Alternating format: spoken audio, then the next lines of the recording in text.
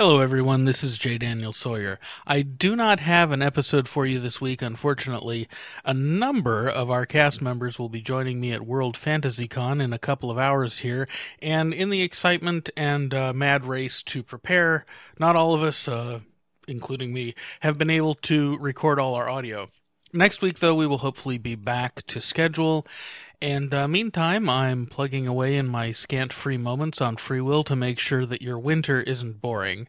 And to keep you entertained this week, I give you the third and final episode of the Down from 10 Launchcast, which may just make a simultaneous appearance, well, let's say a mirror appearance on the Reprobates Hour feed later this month, because in this episode, we calm down a bit and answer some serious questions about the future of publishing, the nature of fiction podcasting, and what our individual ambitions in the writing sphere are.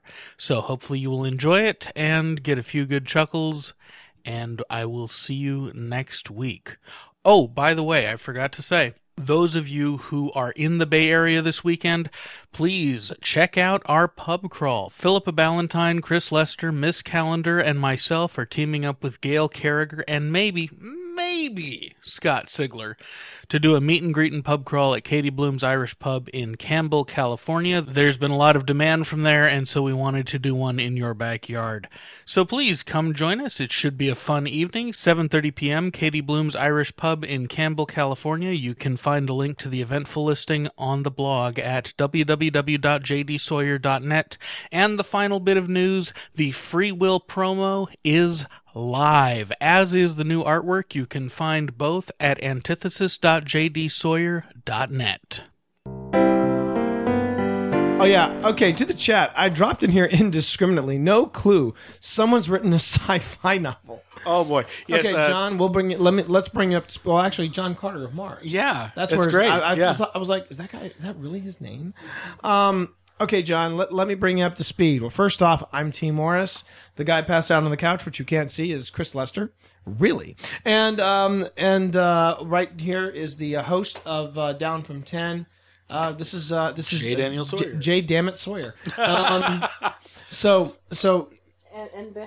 And behind him is Kitty. This Kitty, one of the other voices. So tell me, John, do you listen to podcasts? Now, as you give or compose your answer, I'll go ahead and continue. A lot of us have our stuff available as podcasts at a site called PodioBooks.com. And he listens on a regular basis. Cool. Okay, so yeah, so you may know my book Predestination and Other Games of Chance. It is also known as Antithesis. That I wrapped about a month and a half ago, and in the interim between that one and its sequel, Free Will and Other Compulsions, which are spy thrillers in space, I'm podcasting a book called Down from 10, which is a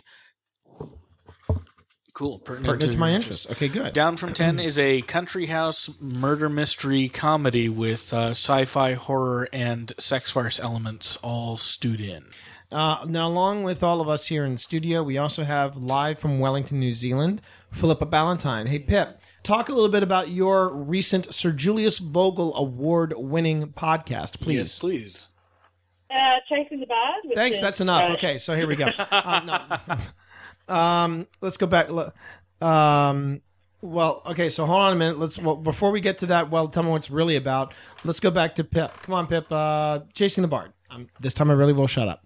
It's Shakespeare and His Own Midsummer Nightmare, so it's got malicious fairies and Renaissance England and T. Norris and me, and then of course I do fantasy novels as well. And Chris's Metamor City is sort of Blade Runner meets the Wizard of Oz. Yeah, Blade Runner meets the Wizard of Oz. That's a good one. I kind of like that. But going back to Down from 10... Oh, my goodness, he is still conscious. Yeah, Down from 10 takes place over the course of 10 days at an annual artists' retreat.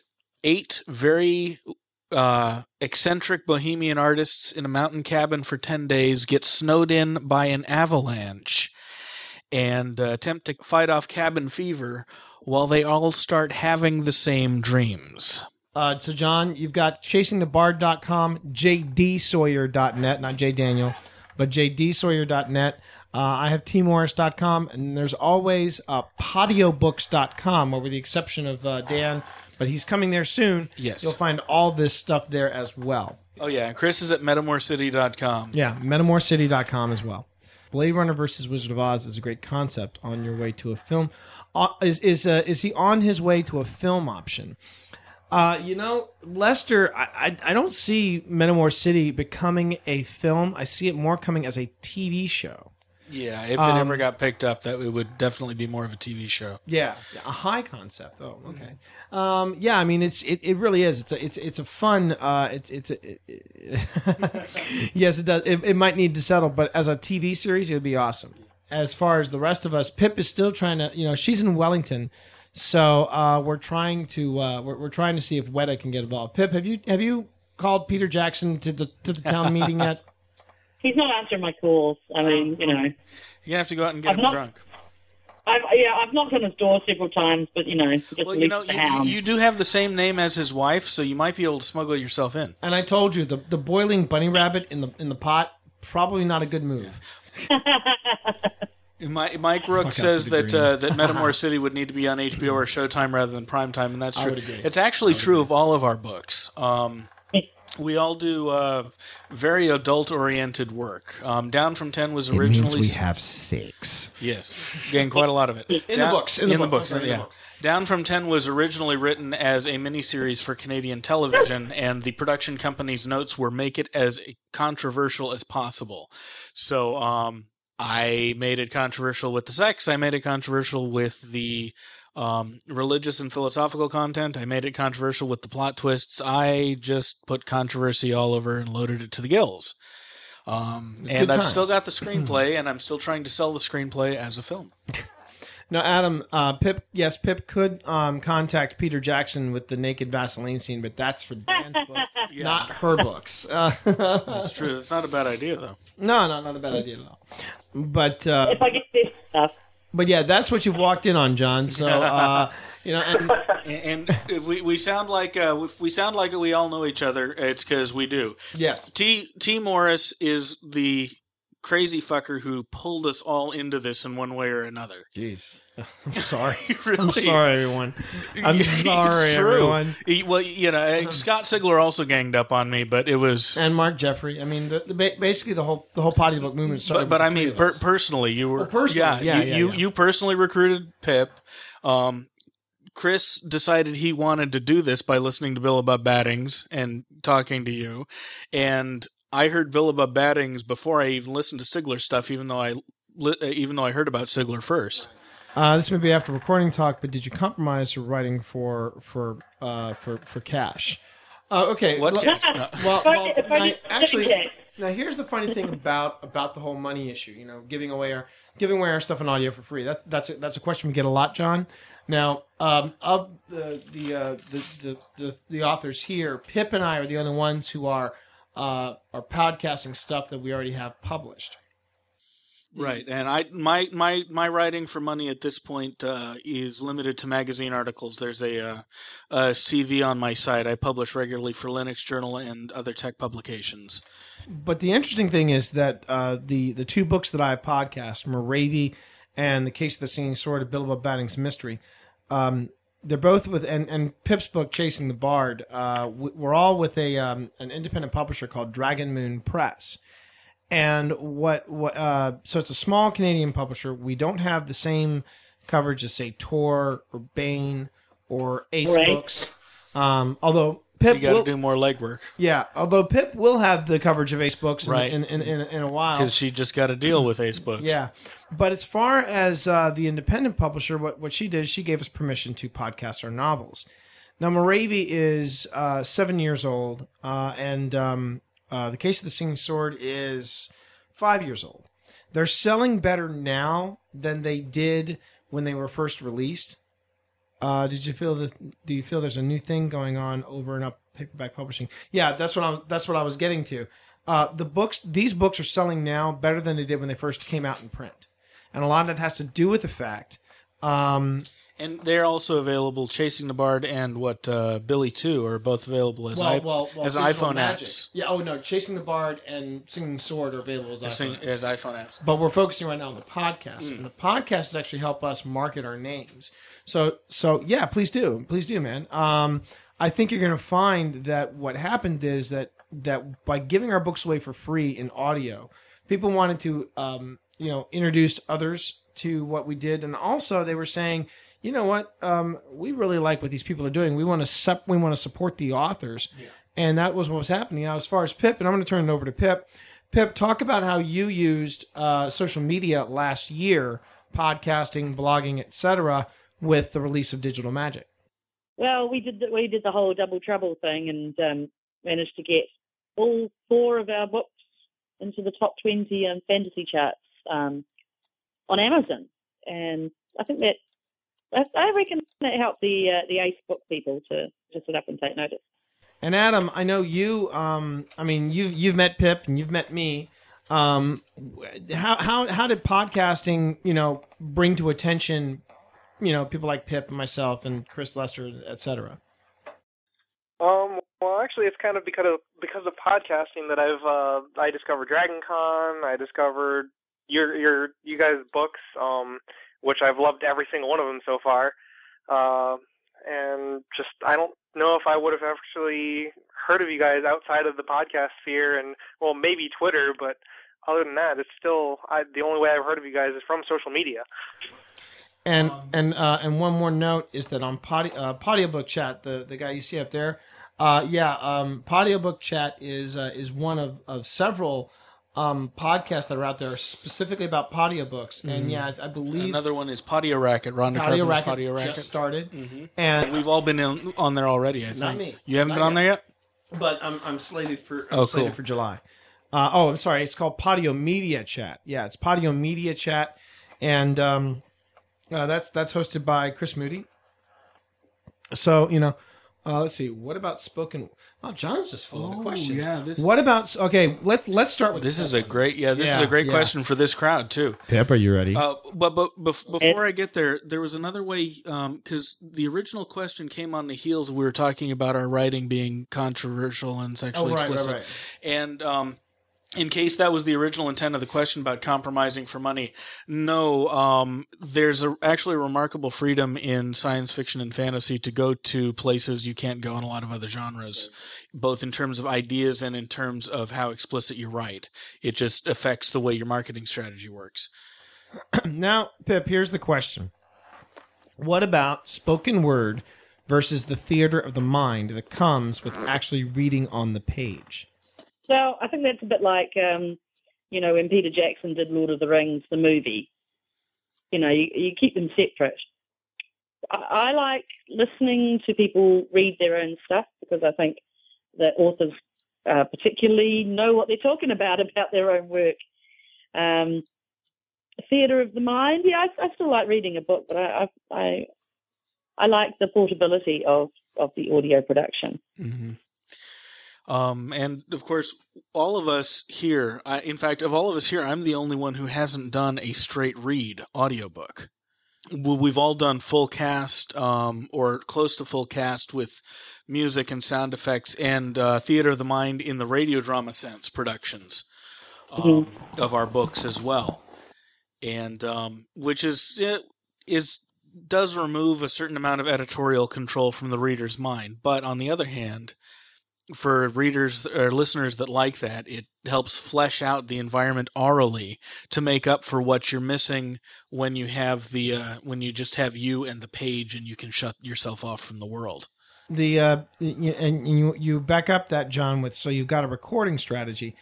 Ironically, I think with podcasts, at least with the way I approach a podcast novel is my strategy is that I will accentuate the narrative when I feel when it feels right.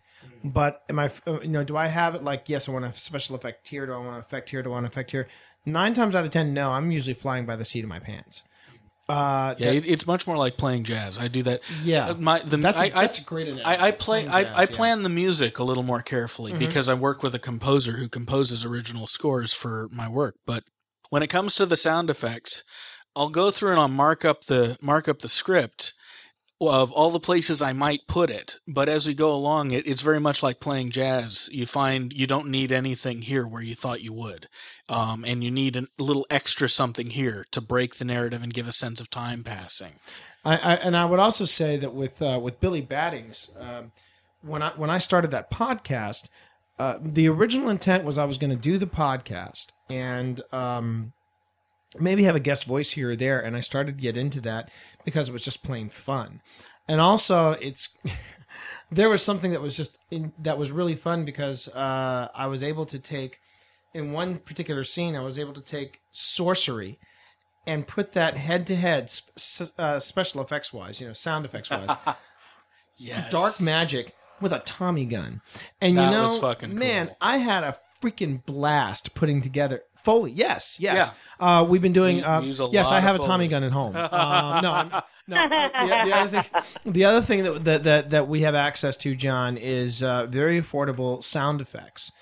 Sometimes I would have to do my own Foley. Yeah, and Kitty and I are both Foley artists and have been for years. So, But that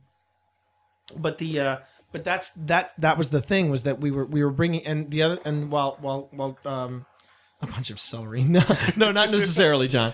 That can be very useful. Though. That can be very useful, but while Dan has original music, Pip and I are using something called Digital Juice, which we like to also nickname the podcaster's crack. Great stock tunes. Yeah, it's great. It's great customizable stock music. And that's right, because they come with they come stacked, track separated. Stack tracks, yeah. And basically that's what we did, was we took it to a different level. And I know that sounds kind of trite, but it's true. We basically were taking storytelling to a different level. And we weren't necessarily trying to substitute the theater mind. We were just trying to help you get into our minds, so you get an idea of what we heard and we felt when we wrote specific scenes. And I know that right now, like for example, Pip's strategy with her current title, Weather Child, is economy. Pip, when you put together Weather Child, how do you decide what's going on? How do I decide what's going on? I read the page. Thanks for that great insight there, Pip. You mean mood and stuff like that? Yeah. When do you decide to use music, and when do you decide to use sound effects and things like that? I like to use music around the importance pieces. It's like an underlining or an italicizing a bit and saying, this is important. Yeah. Herein lies something of interest. It's also great, when you're doing action scenes. Yeah, it's very useful for that. Yeah. The other thing, too, is we use the special effects to also, in some cases, set the scene, whether it's ambiance for a bar scene. Like I used a lot of bar ambiance in Predestination. So did I. I used that. I also from Moravia Remastered, one particular long chapter was it also works for great cliffhangers too, because there was a scene where I opened and closed with the sounds of cannon fire. Yeah, that was a good one. And then I use that to bring everybody back into the action. So yeah, you're right. It is a bit of, like you said, John, it is a bit of foreshadowing. Yeah, and there, you remember the episode in Predestination that opens on the docks? Yeah, loading docks. Yeah. Episode 14 of my science fiction novel Predestination opens on loading docks on the moon, which is an environment we haven't been to before, and turns out to be quite introducing a character who's quite important for the story. So I spent actually a full first 10-20 seconds just in the oral texture of the loading dock before the narration starts, and I went a little nuts having forklifts drive through and hearing just what that environment feels like, because the sense of place is very important to the character was. And question for Adam: you actually have our books, or rather Pip's and my books, in print. And this is something I've always been curious about with people who actually hear the podcast. when you read our books, do you hear your voice in the narrative, or are you hearing Pip's voice, my voice, and even maybe the guest voices that we've incorporated? Actually, I can't help but hear you guys' voice. Anytime I listen to any audiobook, if I ever hear the author read it once, from then on, any book I read by them, their voice is kind of just stuck in my head. Yeah, I had the same experience reading Billy too. I was hearing you read the whole thing. Well, I'll give you a little insight. Not only were on the plus side, that means you don't need to podcast it because they're already. There you go. I'm off the hook. There you go.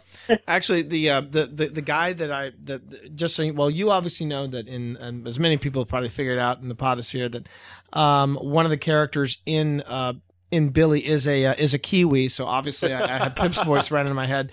But the friendly cop, the cop that was Billy's friend in Pitcher's Pendant, that was actually another podcaster by the name of Craig Stepp.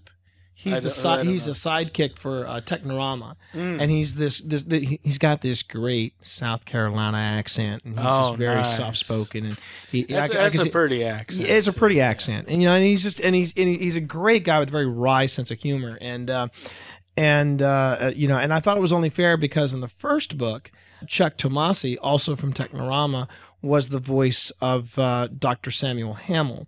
And I said, well, I got to be fair. That was okay. That was Chuck Tomasi. Because I haven't listened to Technorama, but he was one of those voices I would hear in the opening voice credits, and then go, "Who the fuck is he playing?" Yeah, well, the direction I get, because he put on. Here's a peek behind the curtain, voice. John. Here's a peek behind the curtain on how we do things. When Chuck had never done voice acting before, he had done spoofs, little sketches, but he never done serious voice acting. I said, okay, look, in the first half of the scene, I want you to play it very Basil Fawlty, very easily unhinged, very much on edge. But in this particular scene, think Christopher Lee. Nice. And he brought it. He nailed it. That was the coolest one, though, and this is John. I don't know if you're familiar with the authors Tracy Hickman, who's written outside, next to Margaret Weiss and Laura Hickman. But Tracy is really big in the Wizard of the Coast line in the Dragon. He started the Dragonlance series, and then there's voice acting. Yes, it's true. So. Voice acting, anticipation versus excitement is very true. There's another terrific science fiction author named Paul Levinson. There was a very surreal moment I had when in this one chapter I was mixing Tracy Hickman and Paul Levinson and myself. Just a who's who, and I'm like, this is really cool. I got two New York Times bestsellers, and they're giving me their voices for my podcast. Well, and now that Sigler's hit bestseller, you've had I've had Sigler in there as well. Sci-fi or fantasy? Billabub Battings. Now, if you're talking about the authors, Paul Levinson is sci-fi, Tracy Hickman is fantasy, and as far as what I dun dun dun, what I do is I tend to lean towards fantasy, but I do have some sci-fi. I do have a sci-fi short story that I podcast. And I recently just did a sci-fi story for Pip Valentine. Granted, it was for Erotica a la carte. So if you like your sci-fi saucy, take a look at eroticaalacarte.com. Yeah, and Pip has written science fiction for there. I guess mine was technically fantasy. I think that's the first fantasy story. Yours would be more paranormal, I thought.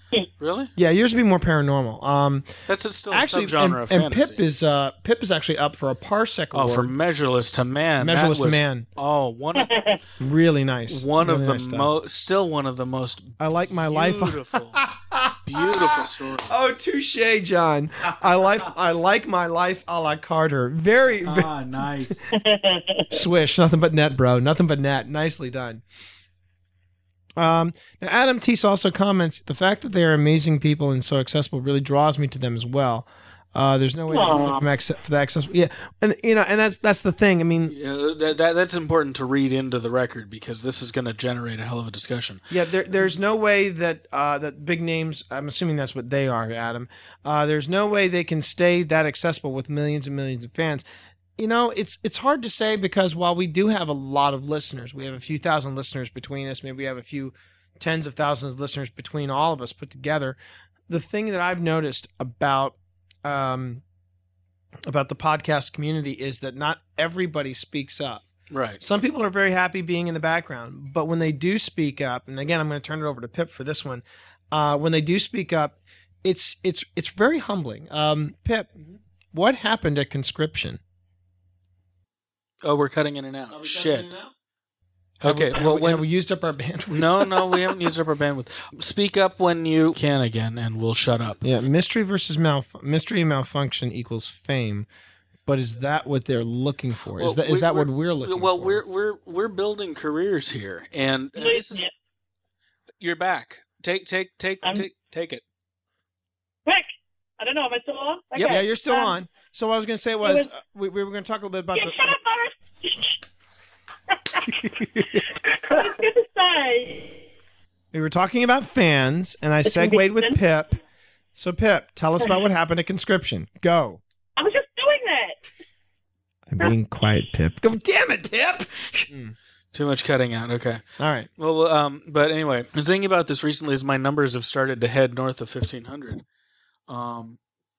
And my feedback has been rolling in more and more. It's just even at this level, there's this point of diminishing time that you can spend with any one fan who likes your work, and it doesn't take away from how excellent it is to get the feedback. But there's a certain economics of scale that I'm really not sure how how to figure out how to negotiate as it ramps up. But I like the accessibility, even if I wind up having to be very accessible for very defined windows of time, or something like that. I mean, really, what I think our priority is as podcast in podcasting, our work is like you said, it's getting our names out there, getting our message out there, building our brand, building our audience. Yeah, that's what the ultimate goal is. I mean, do I think we're going to quit our day jobs or? Unless we're supremely lucky. Not unless we're extremely lucky. But I will say that going back to Scott Sigler, I would say I would use Scott as exactly what I would do. Yeah. Even if I am fortunate enough to get the big contract, I would be the first one to say in my contract, I want to have the right to continue podcasting. Absolutely. Because it got your attention. It's going to continue to get people's attention. Let me keep doing it. Trust me, it's going to work. Yeah. I think with all the years that I've been doing this, it's worked really well. A cosmic spot in time and space or future alliteration in the new media.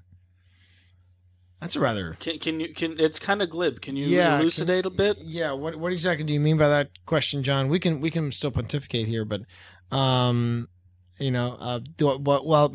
the question is, do I think that social media, or blogging, podcast. Well, when I say social media, I mean blogging, podcasting, Twitter, the big ones. Do I think that's helping? That's helping change how we look at literature? I don't think it does. I think what it is doing is it's helping authors become a little more accessible, and it shows people that we're not like somewhere in a cabin, with ascots and pipes, basically coming up with this stuff. That's interesting, but it does actually, it changes the economics of the writing game towards those who are more interested in the high touch interaction with their readers and their audience, and away from the writers who personality-wise are more apt to want to sit alone in their cabin and deal with the world at a distance. So in that way, it may change literature by changing the kinds of personalities that are best suited to the market. And so John's clarified a little bit. Are you looking for a solid spot in existence, or to proceed in everything that might come? That's that's a good one, dude. Change your name to Yoda. Wow, that's just wow. I mean, and my answer is yes. Yes on both. I mean, I would say I would be the first one to say if right now at half past midnight, if somebody came up to the door and offered Dan, myself, and the sleeping Aetherius over there, publishing contracts. Yeah, we'd leap at them. We would leap at them, and we would still be writing books. But we are also. It's kind of nice being out in this. No, you're not getting too it's meaty. great. We Great. live for stuff like this, yeah. John. We live for John, I do a podcast called the Polyschismatic Reprobates Hour where it's this kind of shit. Yeah. It's reprobateshour.com. It's all very heady stuff. And it's San Francisco. Don't ever apologize about the meat. Anyway, so no, seriously though, what I was going to say was that being out front like this and Apologia, which is even headier than Reprobates Hour, apologia-podcast.net. Right, and the thing about what we do is I don't really think that what we're looking at, we don't look at ourselves as trendsetters. I don't think we look at ourselves as being. It would be nice, but it would be cool. The odds against that kind of luck are so long. Wouldn't it be great to be looked through the eyelid to find an alien at your door? Oh, hell yeah. Oh, hell yeah. Just so I could say to George Robb, fuck you, you're wrong. But as far as the solid spot in the universe versus adapting to what might come, there's definitely a little of both. I love telling stories, and I particularly love telling stories that... Wouldn't it be great if you looked through the eyelid to find an alien drawer and you have a sci-fi writer passed out on your couch? Okay, right. Even better. But I particularly like telling stories that turn someone's world inside out and make them look at something from a fresh perspective. Oh, sure. That's my favorite books growing up, and even still are the ones that make me step back out of myself and look at things from a new angle. And you can tell that kind of story in any kind of medium, but you do have to have a medium to tell the story in. And so in that sense, I'll adapt to whatever medium is best suited for the stories and for finding the audience as I can. On the other hand, I love the written and the spoken word in a very special way. And so I'm hoping that continues to be a viable market in that. Yeah. And I mean, I don't think that we're, like I said, I think what we're trying to do is we're trying to keep. I don't think we're trying to keep anything, relevant. But I think that with the way literature adapts so easily to social media, I think social media is helping to keep writing relevant, to keep the creative process relevant. There's a certain amount of going back to the Bardic era too, with social media bringing the spoken word back in a way that it hasn't been for the last couple 100 years. And yeah, I think you're right. That's what we are doing. Writing and creating is about pressing a viewer or reader, as you say, towards a fresh perspective. I mean, look at the way Joss Whedon handled Dr. Horrible's sing-along blog. Mm-hmm. Look at the way... which is frivolous creativity, but it was nicely creative. But it still worked for Whedon. It worked very well for Whedon. The different things that Scott has done with Crown Publishing, and the amount of authors that are now stepping forward and getting and landing book contracts. I think that really with all of these different options that we have at our fingertips, we need to take advantage of these as writers. We need to take advantage of them. And you and me and Pip, who is, I guess Pip has taken off for dinner. Yeah, Pip had to go. But all of us that have been through the chat tonight, we're all very much long tail era artists. I don't know. Did you read the Long Tail? No, I don't. I can't remember the author. Guy who the editor of Wired magazine. Okay. Talks about the shift that the internet is bringing to commerce, where instead of selling lots and lots of one thing, you sell less and less of many, many different things and specializing things for niches, because there's that level of competition out there. And we've come of age as professionals in the long tail economy, and so we tend to think of, there's that going on over there. Is there anything I can do that'll fit in that part of the long tail? Right. And what can I do that'll fit in this part of the long tail? And spreading wide rather than necessarily sinking deep. Right. Not in terms of substance of our work, but in terms of where we put the commercial roots down. Yeah.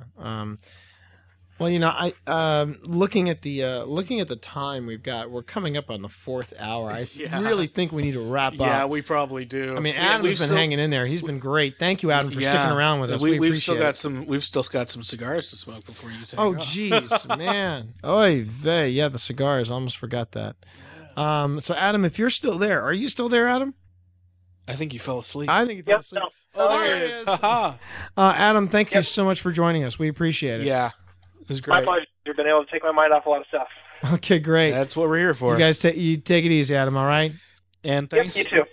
Thanks for dropping by, John, and for the excellent questions. Yeah, John, you were you joined us late, but don't worry if you go to This will probably show up as a full Reprobates Hour episode. Okay. This last bit with John here, because it's been an hour by itself. Yeah, and you'll also probably hear some other stuff just from you'll hear some stuff on tmorris.com because I syndicate my my interviews on there.